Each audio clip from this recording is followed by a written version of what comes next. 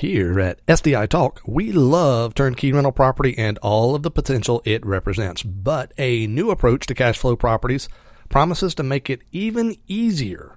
I'm Brian Ellis. This is episode number 249.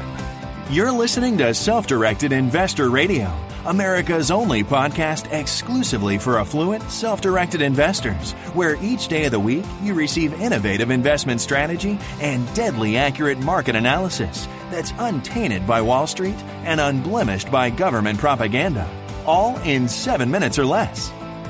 Coming to you now from iTunes, Stitcher, and SDIRadio.com, here's your host, Brian Ellis.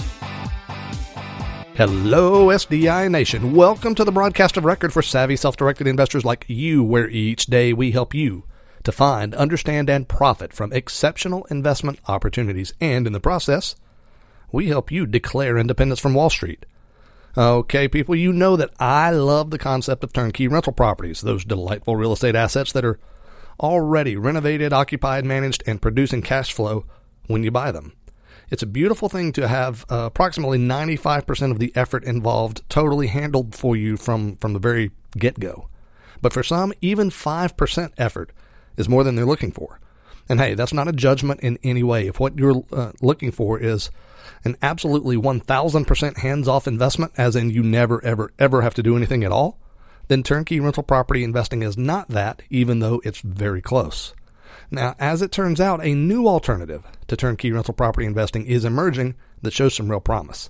It shifts you from the 95% passive level to the 100% passive level. But there are some trade-offs that you need to understand. But first, a very quick message from our sponsor, Fund & Grow, who graciously makes this program possible. If you need funding for a real estate deal, a business project, or anything else, let me tell you, nothing beats an interest rate of 0. To learn how you can acquire from $50,000 to $250,000 of zero-interest cash credit, just visit sditalk.com/credit. That's sditalk.com/credit to learn how to get $50,000 to $250,000 of zero-interest cash credit. Visit sditalk.com/credit now. So what's this new approach to turnkey rental property investing? Well, I call it the buffer fund. The idea is that instead of investing into the purchase of specific rental properties, you instead invest into a professionally managed fund along with capital from other investors as well. The manager of the fund then uses their presumably superior experience as a real estate investor and asset manager to create strong returns for you without any of the already minimal involvement required of you from the more traditional approach to turnkey rental property investing. Basically, there's a buffer between you and the real estate, the buffer being the investment fund itself, thus the name. And this buffering effect offers some real advantages and some potential downsides as well. Now, if you are familiar with REITs, real estate investment trusts, you might think this is the same thing, but it is really not. And the distinction is further explained to you on this episode's SDI Insiders page at sditalk.com/249.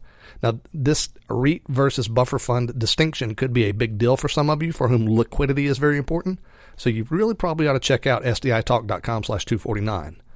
So these buffer funds of cash flowing rental property, like everything else, there is an upside, there's a downside. So let's start with the negatives first. First, you necessarily give up control of big decisions, such as property selection, tenant approval, renovation, upgrade decisions, etc. You give up control of those decisions to the fund manager. You also give up liquidity, which is clearly a fundamental challenge with all real estate-oriented investments.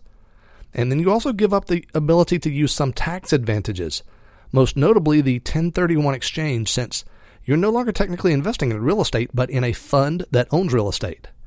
And yes, those things are all negative, but the news is not all bad. Far from it. In fact, some of the biggest benefits are that, number one, yeah, you do give up control, but you're also inherently giving up the need to make the decisions that having that control would have forced on you, which leads to another huge benefit, which is investing in a buffer fund also buffers you from two huge related risks, financial and legal.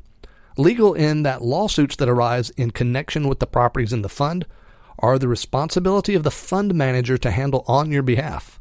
And financial in that if a cataclysmic event happened, maybe a frivolous $10 million trip and fall lawsuit, and that was to go against the fund, well, your liability for that will always be limited to the amount of the money that you originally invested and not a penny more. So that's great. Now, you'll also be a bit better diversified when investing through a fund, as you'll essentially own pieces of a lot of properties rather than owning all of just one or two. And then you should also enjoy a very attractive economy of scale that happens as a function of the pooling of capital and the association with an experienced professional real estate asset manager. But folks, I got to tell you, to me, the verdict is still out on this. I can see some really big benefits to this approach to building rental property wealth. But while the notion of investment funds is far from new, what we have now that wasn't the case even as recently as 5 years ago is that it's now relatively inexpensive to establish this kind of a fund, which means the barrier to entry is much lower. Now, maybe that's democratization of access to capital, or maybe it's degradation of capital standards. Either way, it's your capital that hangs in the balance. I know my friend Sal Buscemi would probably argue that it is degradation of capital. If you want to learn more about that, you should also visit sditalk.com/249, and the link to that information is there.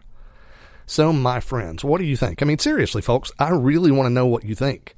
Would you rather own turnkey rental properties directly, or would you prefer to own them indirectly in the form of a buffer fund? Sound off, folks. This is important. Let your voice be heard. Best way to respond is to leave a comment on today's SDI Insiders page at sditalk.com/249. Alternatively, drop me a line by email to feedback@sditalk.com, feedback@sditalk.com. Now, that's all for today, but tomorrow we're going to look into solo 401ks one more time, because it turns out there's a huge distinction between having a solo 401k where you serve as the trustee of your own account versus allowing a custodial company, like a self-directed IRA company, for example, to serve as your custodian. The distinction is profound and actually dangerous. So you'll want to hear that in tomorrow's episode of SDI Talk, the link to which may actually already be linked on today's SDI Insiders page at sditalk.com/249. And my friends, remember this: invest wisely today and live well forever. Thank you for listening to Self-Directed Investor Radio with Brian Ellis. Don't miss a single episode. Be sure to subscribe to Self-Directed Investor Radio right now on iTunes, on Stitcher, and at SDIRadio.com. Your feedback is always welcomed via email at feedback@SDIRadio.com. This show is for entertainment purposes only and is not intended as legal or professional advice for your situation. Content is the property of the Self-Directed Investor Society.